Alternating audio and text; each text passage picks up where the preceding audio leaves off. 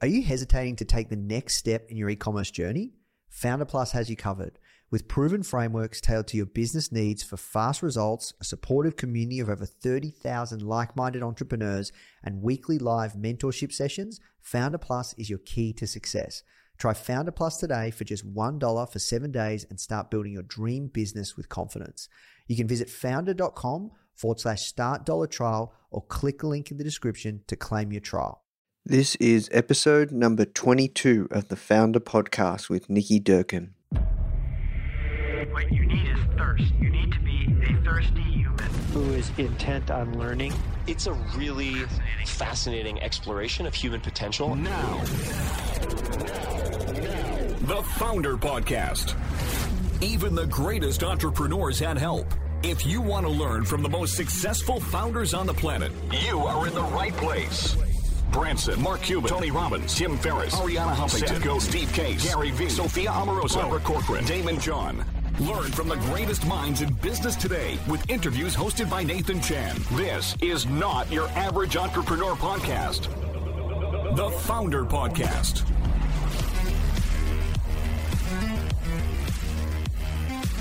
Hey guys, thank you so much for tuning in. Before we start today's episode, I just want to let you know that our goal at Founder is to help entrepreneurs succeed however we can by giving away high quality content in the form of interviews, blog posts, podcasts, YouTube videos, you name it. We put out so much content to help you. And another interesting project that we're working on right now is partnering with world-class founders like Damon John, Alexa Von Tobel, Greta Van Riel, and so many more to teach crucial skills like negotiation, finance, e-commerce, and so much more. So if you'd like to get access to these free trainings with founders like this, which is 100% free, just go to founder.com/free. Okay, so now let's talk about today's episode. Hello and welcome to the Founder Podcast. My name is Nathan Chan and I'm your host, and I am speaking with you from Melbourne, Australia. Happy 2015. I hope you guys have some big goals planned for the new year. I certainly do. And for me, the start of the year is really, really exciting. About today's guest, her name is Nikki Durkin, and she was previously the founder of 99 Dresses. Nikki actually wrote a blog post that went viral on Medium a few months back, and it really touched me. It was about how her startup failed. She told a story that is not told that often. The media often glamorizes what it means to become an entrepreneur. And whenever you actually speak to anyone about, how's your business going, this and that, you don't really like to talk about the struggle. You like to just talk about the stuff that's working, because that's what people want to hear. They don't want to hear about the hard times. And that's actually one of the reasons I created Founder, because I wanted to show what goes on behind the scenes. But enough about me. Nikki is an incredible entrepreneur. I won't go into the story too much, but pretty much she got into one of the top incubators in the world called Y Combinator. Yeah, after a couple of years, things didn't really work out and she had to close up her startup, 99 Dresses. She has a really, really fascinating story, and I just thought it would be interesting to share with you her lessons learnt from her startup and what she would do differently. And yeah, it's a really, really inspiring story, and it's a really interesting interview. So that's it from me, guys. If you are enjoying these episodes, please make sure you leave us a review. Please get in touch with me. I'd love to hear from you. Nathan@foundermag.com. Make sure you subscribe to the podcast. Check out the magazine at foundermag.com/iTunes. Now let's jump into the show. Can you tell us about how it all started? Can you give the listeners a bit of a run through on how your journey as an entrepreneur started and everything? Yeah, so for me, I think the whole journey as an entrepreneur started pretty early. My parents kind of raised us in a way where, if we wanted something, we had to kind of figure out how to get it and be a bit creative. So they tried not to hand us everything on a platter, and and they were very encouraging of entrepreneurial stuff when we were kids. So like ever since I was young, like I was always very creative, and I make stuff and go and sell it. Just like I make dresses, I'd paint portraits of people's dogs or draw stuff, paintings, art, ceramics, like all that kind of stuff. And I just love kind of doing that and then selling it to people. And then I started kind of when I was 14, I was probably like 14 when this happened. I was at boarding school. My parents didn't give us that much pocket money compared to, like, I was at a school where, you know, it's full of pretty much like rich kids. I got a scholarship there. And I learned how to like screen print t-shirts in one of my design and technology classes in school. So I actually bought some like really basic equipment and was starting to print stuff for like other girls in the boarding house. And so they'd order a design, I'd design it, and then I'd print it for them and I'd sell that. And I realized I was getting paid for my time. So I actually set up an eBay business with I was 15, my brother who was 13. So we started Cold Candies. So basically I designed t-shirts. We got them printed and drop shipped from China and sold them online. And that was kind of like my first taste of like, I guess like a proper business and entrepreneurship. And I was making like really good money for a schoolgirl that compared to, you know, my friends who were just working on an hourly rate at Coles.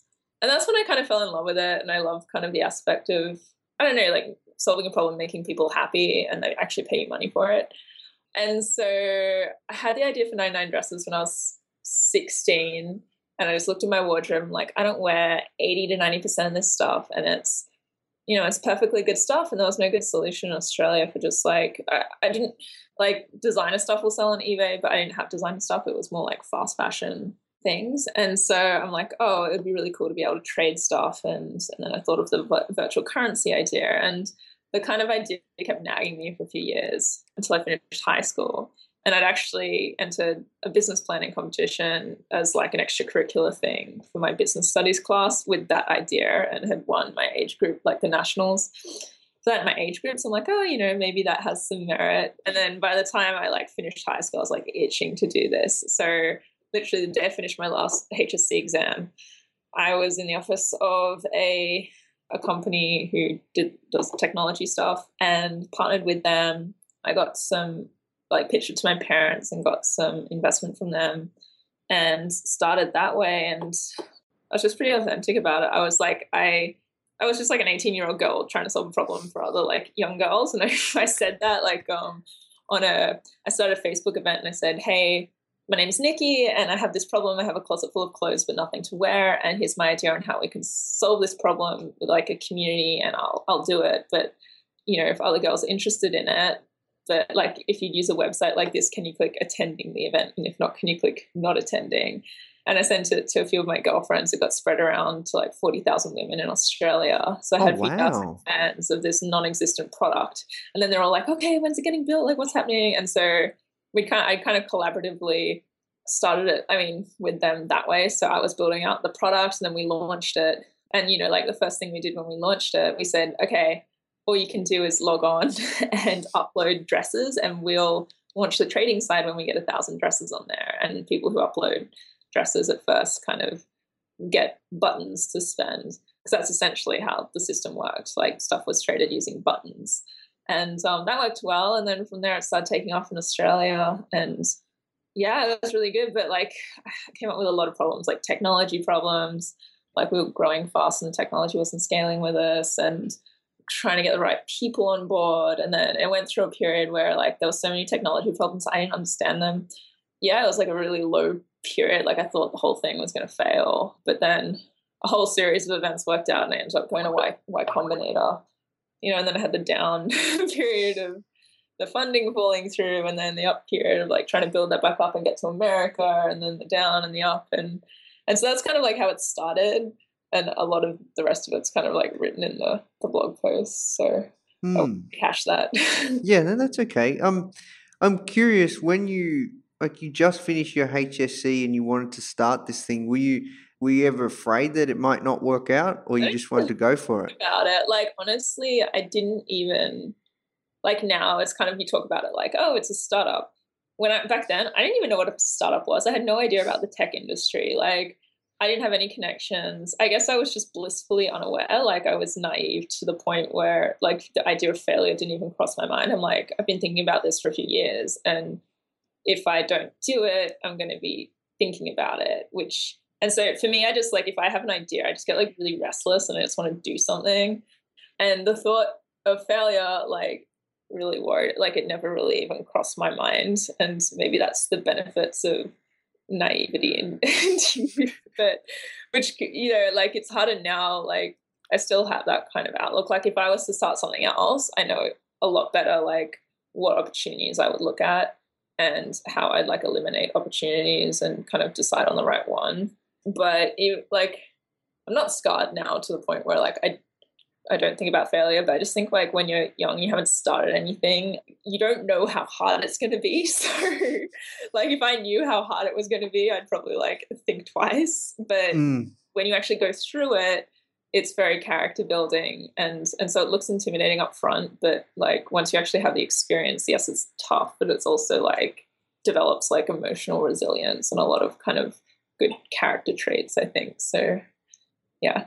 From what I'm hearing, it sounded like you had this idea and it was like an itch and you just wanted it bad enough. It didn't really matter, right? You just, you know, that's something that's different between, I guess, someone that wants to start a business and someone that actually does is they just want it bad enough to a certain extent, right? Yeah, and I think just, I mean, for me, like it wasn't built up as this huge, like I wasn't planning on raising all this money and like building out like a massive like team. All I wanted to do was solve my own problem, you know what I mean? Like let's get together a whole bunch of girls online, we'll trade stuff and yeah, we'll earn some money. And I wasn't thinking like, oh, it's going to be a huge thing and like, oh, like let's raise money and expand and grow, like, you know, like the whole Silicon Valley type thing. I didn't even know about Silicon Valley then. Like I just want to solve my own problem and I like doing that. Like I like scratching my own itch and kind of being productive and doing it in a creative way. So that really appealed to me. So yeah, for me, it was also like just, it was a fun kind of side project as well. And I was like studying at university at the time. So I got a scholarship there. So that was paying my living expenses. I was doing uni full time and starting this. But eventually, like I loved it so much that, especially when you're on the high, like it's really good. It's a really good feeling. Yeah, it is very addictive, right? It's very addictive, like especially when you get people who are like, you know, they love your product and they're like evangelists and they're kind of like, I remember one point, so me and one of my friends had this like Bo, he was a bit of a player, like he was a bit of a player, not anymore, but we would go into clubs at night and have business cards and then he would kind of like chat up the chicks and then be like, oh, it's a nice dress you're wearing. And then I'd come in and be like, oh, I've got 99 dresses. And we had this routine. And it got to the point where like, I'd be like, oh, have you heard of 99 dresses? And then they're like, oh yeah, like I've actually signed up for that. And you're like, like, because you don't expect people to actually like know about your product. And we didn't spend any money on marketing. It was just kind of like girls loved it because it solved a problem for them. Yeah, that's where the real gold is, isn't it? It's not like, you know, the money's great if somebody's prepared to spend their hard-earned cash on something that you've created. But yeah, you can't put a price on somebody just, yeah, like you said, like finding somebody that's an evangelist for what you've created or just, you know, having that kind of impact. Yeah, I remember like when 99 Dresses shut down, when I announced it to our community, they were like they were posting stuff on our Facebook thing. It's like, I woke up today and my boyfriend's like, why are you so sad? And she's like, well, it's 99 Dresses last day of trading. And they were trying so hard to keep us afloat. Like they literally like on our app were like posting what was supposed to be items, but they'd put up like textgrams, they're called, and like write out stuff to the community. And they'd be like, wow, okay, ladies, like I've emailed all the investors I know, who else has like connections? And like they were trying so hard to kind of like help us save it, and it was just heartbreaking. And then they're like, oh, you have our credit cards on file, can you just charge us like a monthly fee? And like, you know, like they really wanted to save it. And then they were like, oh, we'll put together like a crowdfunding campaign for you. But like by the time this happened, the ship had already sailed. Like we'd already started winding stuff down and it was just kind of far gone. But it was just kind of, you know, that's why I do it. It's like these people who are just so passionate about this product and the community and what you've built. And I think that was kind of like the saddest part about about shutting the whole thing down because we really built something that worked. It was just kind of unfortunate, I guess. Are there any regrets? No, I don't have any regret. I mean, I don't do regrets really. Like, there's things I would have done differently, but I don't regret necessarily not doing them. Like I learned a lot of lessons, but I'm glad I learned the lessons because I'm not going to repeat the same mistakes in my next business. So I don't regret anything at all, but there are definitely things that like I'd probably do differently next time. Yeah, no, that's a great attitude. And I'm curious, what can others learn from your mistakes when you said the things that you do differently? Can you give us at least 3 things? Okay, 3 things. Raise money when you don't need it. Definitely is number 1. I think trying to get the right dynamics with the team is really hard. And I think I know better now, like what to look, like what qualities to look for. And I guess like to find the right team. Like I think that the team is kind of like just so important. And I think with pivoting as well, like we made a pivot kind of like at the last minute. And I think that was probably a bad decision. And I think approaching problems like with a sense of panic can lead you to do stuff like that. And I've talked to a lot of entrepreneurs who do the same thing. It's kind of like you're in a bad situation, so you kind of invest a lot of time in something that you probably shouldn't, as like a panic kind of, it's approaching the problem from the wrong perspective. And I think I did that towards the end, and that probably like wasn't good. So I think one of the most important things I kind of pulled out of it is knowing how to assess an opportunity and what to look out for in different opportunities. Like when I started 99 Dresses, I just wanted to solve my own problem. I didn't think about it from business building or like a scalability perspective or like, like unit economics and all that kind of stuff. And then now when I'm looking at different opportunities, like I can look at something and pretty much like have a really good idea of like what the pitfalls are going to be and whether it would make a good business. Because the problem with 99 Dresses was like, even though it solved a problem that so many people have, from a business perspective, I think there were problems with the business model. Because one of the hard lessons I learned was just because there's a problem that needs solving doesn't mean that that it might be a huge problem, huge market, and it needs solving. It doesn't mean that it's going to make a good business. And if I wanted to make money, there are like way better ways, I think, for me to make money than that one. But I did it because I was passionate about it. And I didn't know that from the beginning.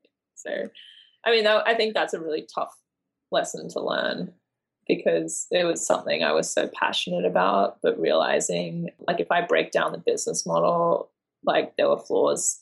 I think there were flaws there from a scalability perspective. So although we solved a really good problem, I think one of the takeaways as well is that if you have a good market and a good business model, you can work just as hard as someone who is in a bad market or has a bad business model. You can work just as hard as them, and you'll have a much higher chance of success. And if you start in the wrong market with bad business model, you can work your butt off and work just as hard as someone and be persistent and everything as someone who's in a better market and with a better kind of straight like model.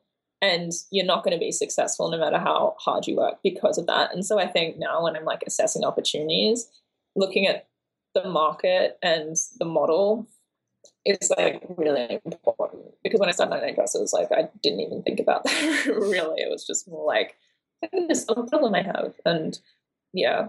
When you talked about models, what sort of the next thing you start, what sort of business model do you like the sound of the most now? So my next thing, I would do something that I could bootstrap initially, at least to get some initial traction, and then I'd raise money for growth if I could. So I guess like maybe I'm a bit jaded with marketplaces. The problem with marketplaces is that you invest a lot up front. Like they're expensive to start because you've got to acquire the users, and then it's really hard to validate whether they're going to pay you. So you invest a lot in building out the platform. The technology is worth nothing without the community. So then you invest in getting the community together. And then you might find out after all that investment that they're not willing to pay or, so it's like, I guess it's like for the they can be really good if you have that capital and you want to do that whole approach. I think for me, next time, I'd rather do something where I sell, like I like e-commerce, like sell a product or software as a service, or just something where, kind of like there's concrete money changing hands from a market who's willing to give you money. And I think one of the problems with the market we were targeting was that we were solving a problem which was in fast fashion. It was like a huge problem, like from an environmental point of view, from a lot of different points of views, it's a big problem. And it's a really obvious problem that women have. But part of the problem, I think, is that from an ease of use, like people, no matter how environmentally responsible it is to trade and recycle stuff, you can still go down to H&M and buy a blouse for $15, or you can get one off 99 dresses for like $4, but you have to give away your own thing and pack, like still have to like ship it off and list it. And then you can get something it's like secondhand. So the point is, I guess, that like we were targeting a market that was a bit cash strapped, so they were more thrifty. And so it's hard to get money with them. They would spend money with us because we were like a really good solution for them. But like from a scalability point of view, it was just really hard to learn that even though our solution worked really well, the laziness factor of people and it's just easier to go to H&M to buy something new and chuck out my old stuff and throw it in the trash, which is so inefficient and wasteful. I think in the end that was like a big factor. I see. And there's something else I'd like to unpack, and that was you said around you would have a better eye for building your team and you know what qualities to look for. Can we go a bit more specific on those qualities? One thing that I realized is that when you're working with someone new, it's incredibly hard to suss them out straight away. Like you need to spend a decent period of time with them. You also need to see them under pressure. So I worked with people who were great when things were great, but just had no backbone and no like staying ability, and they just flaked. Like when things, they weren't even getting tough. They were like the co-founders that left, like pretty much like got in the interview to YC. I needed my other guy I'd been working with got a really serious illness, had to drop out of the company, and I had like a few days to find new co-founders. So I brought these guys on, and which was, a shotgun wedding, which I would not recommend, but at the same time, it did kind of give me the opportunity to go to YC. And they went through YC and told me they were leaving right before we raised, like I'd spent 2 months on this deal. And then they told me they were leaving. It was just A, devastating, and B, like a sense of betrayal. Like I pretty much like financed their whole adventure to the US, and now they could say they were YC founders and move on with their life. And I was left to pick up the pieces. So I think like loyalty and just like having good moral standards. Like my co-founder Marcin, who eventually like stuck it out, like he quit his corporate IT job because he dabbled with like some startup projects on the side, but he could never find the right team, and he was working in a well-paid job in the Sydney CBD at a bank doing IT stuff, and he quit his job, came and joined me, and just as his wife, like he knew this at the time, but his wife had gotten pregnant, and then he knew that like he was going to have to move to the other side of the world. So he ended up moving to the other side of the world with his wife and his like 3-month-old daughter, stuck it out with me there, stuck it out through the tough times. And even at the very end, when like I was assuming he'd have to like go get a job because of what was happening with the funding, and he was like, no, like we can get through this. And he stayed until like the very end fighting. And like he has like character, he has staying power, he has loyalty, he has, and I would take consistency and character and like work ethic over skill any day. Like he's also very, very skilled, which is good, which is great too. But just in terms of, I've worked with someone before who was technically very brilliant, but not consistent.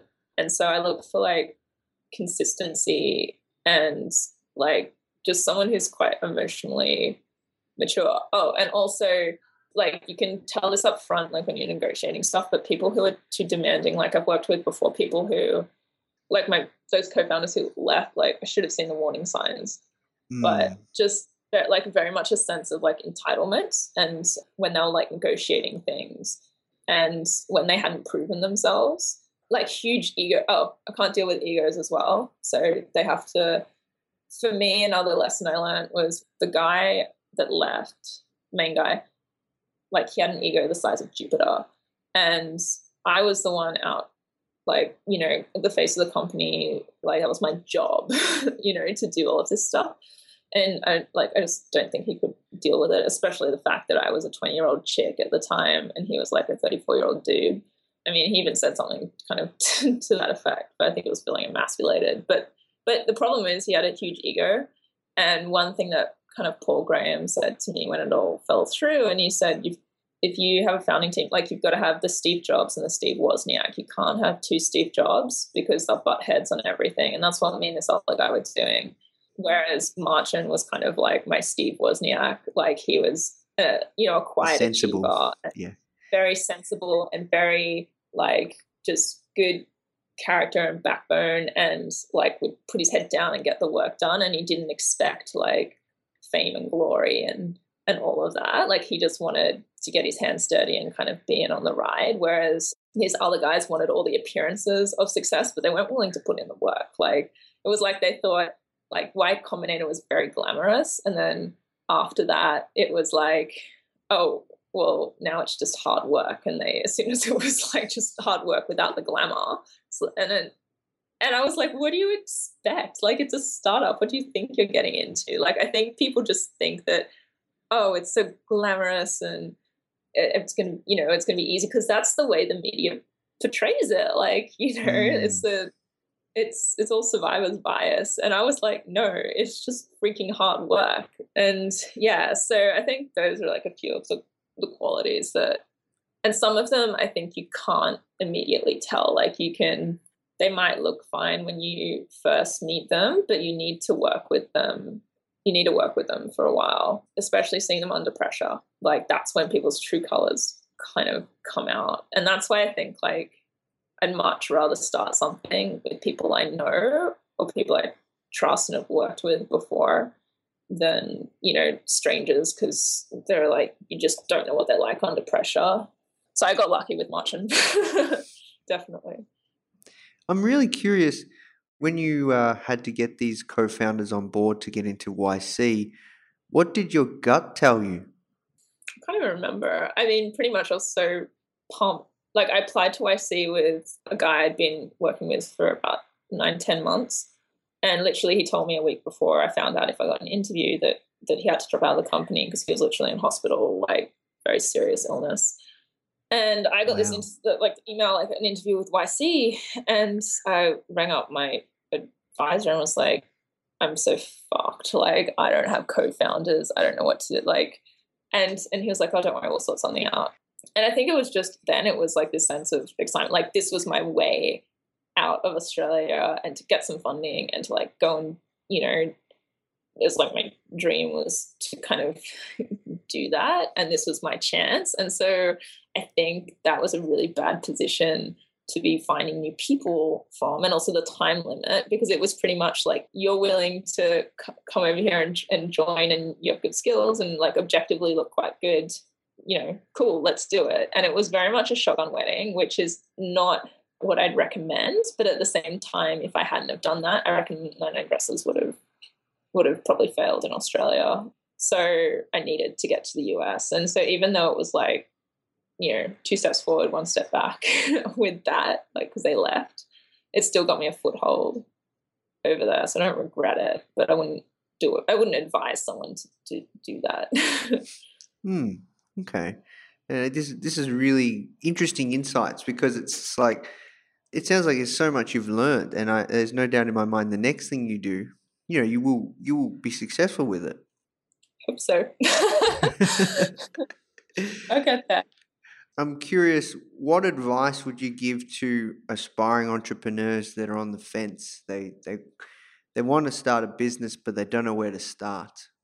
I don't know, like I stop thinking about it and just do it. Like I know it's not great advice, but I see a lot of people like who do do that. Like they're like thinking about it and they're thinking about it and then they never actually do it. And it's kind of like, it's not even worth thinking about really, unless you're going to do something about it. But I'd say do a lot of research into the market you want to go into. And I would say talk to customers. Like it's the best way of figuring out if you're actually make sure you're solving a problem. And that's the best part, I think, is if you can scratch your own itch and then there's a big market of people who also have the same, itch, and then talk to a lot of those people. Like, for instance, I was chatting with my mom and she's like, oh, I have this problem with, a way she does like her accounts payable.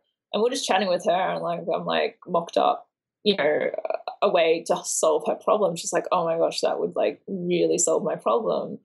And I'm like, well, if you want to go and talk to some other local business owners who have the same problem, like, she's got plenty of friends around our town who run businesses who and just see how they do with their accounts payable. You might find that they're also having the same problem. And then, maybe there's like a business in there.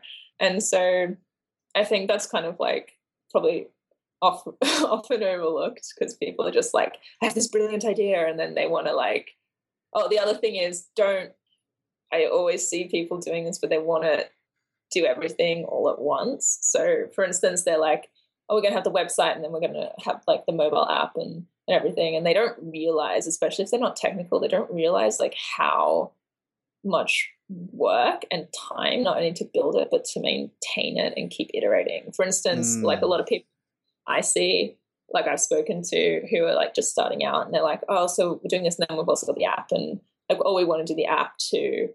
And it's like, why don't you just pick one platform and try it on there? Because otherwise, if you get it wrong, you're going to have to change it on multiple platforms. Or if you build some like big thing and then release it and it doesn't work, you're not going to know what feature isn't working because there's too much crap in it. So I think generally, like I see a lot of people who want to start businesses and they think that from a product design point of view, like they want to put everything in there and they think they're thinking big, which is great, but you've got to start really, really small and really close to your customer. I think they're kind of like the main things, but mainly like just do it, do something, like do some research, talk to some customers. You might find after talking to customers that it doesn't sound like, other people have that problem. It could invalidate a lot of things. And I think just starting small with a prototype, iterating from there is great. And that's another reason why marketplaces are quite difficult, because it's really hard to validate stuff in that respect, because the value kind of comes from the community rather than the product or technology. And then just do something and stop talking about it, I think. But yeah, that's just me. I get very, for me personally, like I just get restless if I have an idea that kind of keeps nagging me. Oh, and I think also realizing that what you build your first time around is probably not going to be right. So I notice a lot of people, like they put so much effort into their first version and they think it's like they spend time debating with the co-founders. I've seen this before so many times, and I've done it myself, the most trivial things. And once you've been doing it for a few years, you realize that like what that title says there does not, like no one it's so trivial, or how that's done, like all these trivial things. Because my attitude to stuff now is like a product, like managing a product is we can always change it later. Like if it's not right, we can change it later. Just get something shipped, like get it out the door instead of debating like miniature details, I think. So yeah. Yeah, that's a great point. So from what I'm hearing, you're a big fan of the lean startup methodology? Yeah, definitely. I think lean startup's great. I think it's easier to apply to businesses where you can kind of get value without needing a lot of other people. Like that kind of methodology is more difficult to apply, I think, to network-based businesses, because you can build great minimum viable product, but you're not going to be able to validate it unless you have a big community there, right? So whereas if you're doing software as a service, like that's perfect. Like you go and talk to customers, you put it in front of them and iterate. But I find always like talking to customers is great. And I went through periods where I didn't do that enough. And when I kind of re-centered ourselves around talking to the people who actually use our product and what they love about it and how they view it and how we can change our messaging around that and what features and what bits and pieces they don't like, what would actually solve their problem, like our product was just so much better. You know, this is great advice. There's a lot of good stuff here. We have to work towards wrapping things up, but I'm curious, you mentioned around, and in your post, and it felt so true, where you said that the media glamorizes the startup world and what it, like, you know, becoming an entrepreneur, and people don't realize that it's hard work and you've got to make a lot of sacrifices and there's a lot of things you have to give up. I'm curious, what's your take on that? I mean, it's totally the case. But this is, I think there's two issues here. One is the media, which is they'll print a success story and then they make it look like an overnight success. When in actual fact, if you talk to most success stories, it took them 4 years, 2 to 4 years to kind of get off the ground, and then it looks like an overnight success. And I think the other issue is all of these stories are all told with survivor's bias. So if you think about it, the media prints stories, right? They're success stories. And because they're success stories, the company's still a going concern. They have a reputation to uphold. So they're not going to air all their dirty laundry, to the public, because they still have a brand name to protect. So therefore, even if you do get a story of like what happens, like, or what happened in Facebook or what, like, it's still not going to be the really authentic, like it's always going to have a PR spin to it, because if you're running a company, you've got to care about what the public knows, right? So that means that even the stories that you do read about startups, the successful ones, they're probably not entirely true. Like they've probably got a lot of PR spin, and they're going to gloss over all the details about how freaking hard it was and all of the like backstabbing and the drama and the investments falling through and all that kind of stuff, because they want to look successful. And then you've got the other side of the equation, which is what, like 90% or more of people, like their startups fail, and because they're not successful, like they don't have a brand name to protect. So they can actually talk about what actually happens in businesses, but they don't, because failure is embarrassing, and it's kind of, you feel guilty and shame and all these like emotions, and the media just wants to talk about like the success stories. And I think it's dangerous as well, just because I was always of the belief that if I kept going and I kept persevering, because that's like my identity as an entrepreneur. It's like, I will persevere because like this, I'm an entrepreneur, this is what I do. And I read all these stories about like, oh, the companies that persevere and are eventually successful. But what I didn't realize is that for every one of those stories, there's stories that aren't told of the people who persevere and try just as hard and they're not successful. So I think just like from a realism point of view, and also from a point of view of like knowing when it is time to throw in the towel and not like give up, but just like from purely a point of view of like, are there more productive ways that I could be spending my time? Because like I said, if you're working, you might be persevering and like, doing what the media kind of portrays as like the entrepreneurial thing and like overcoming all these obstacles. And you're doing it for a product that's never going to be big because you're in the wrong market, and you've realized that, but you're too stubborn to give it up. And I think maybe I kind of had that a little bit, like I was not going to give up on my dream, I guess.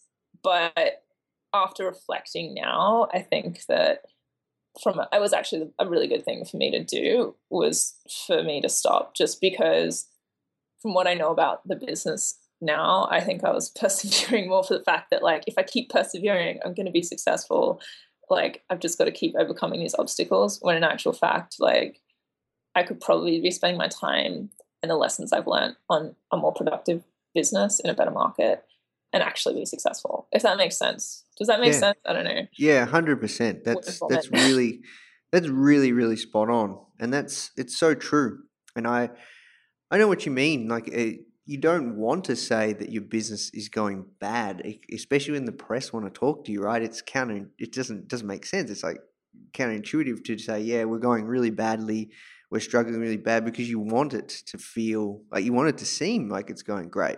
I think also it's not necessarily like the media's fault. It's that as an entrepreneur, you kind of have to fake it till you make it. Like, you can't let on to potential clients or customers or potential employees. Like, you don't want to make it look like, you don't want to be that transparent necessarily, because like otherwise they're not going to believe in you. It's kind of like this self-fulfilling prophecy. So if you might be doing badly, but if you're transparent about doing badly, like, you're not going to get the right employees, you're not going to get investors, you're not going to get customers, and so you're going to do really badly. Whereas like if you're doing badly and then you kind of fake this, like, oh, but we're doing really well, like suddenly, oh, the investors are interested, the employees are interested, the customers are interested, and if you can get the customers, you're going to get the investors. And it's kind of like, you kind of have to fake it till you make it. And like, it's not necessarily, I think, a question of the companies that we're still going at, like, need to be more transparent about what's happening, because you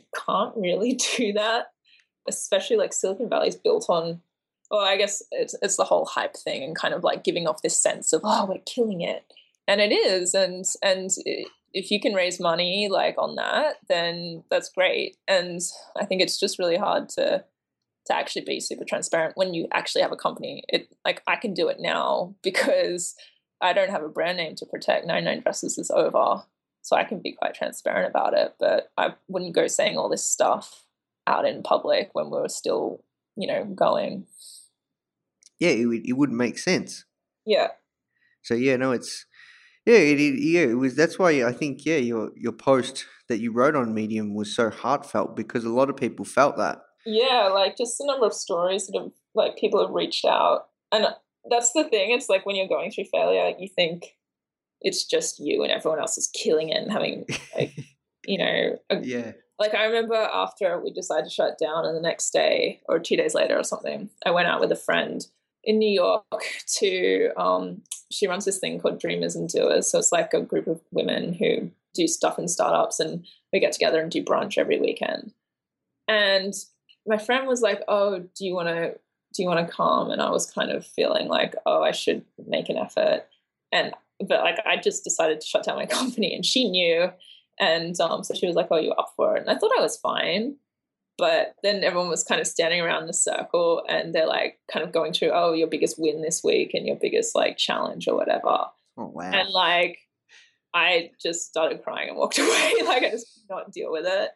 It was really emotional, I think, because it felt to me like I was like, everyone's, oh, like their wins, like, oh, I signed up a new client, I did this, we got this new contract, like, and I know that that's not necessarily like, I'm sure they've got a million problems as well, but on the outside, like, just like being in that situation, and I was like, no, I can't deal with this. And I just like walked away, left, like, because when you do go through failure, it feels like you're the only one. When in actual fact, like, after I wrote that blog post, I got so many emails from people who were all like, yep, happened to me. And I just kind of, faded into oblivion, like licked my own wounds and didn't talk about it.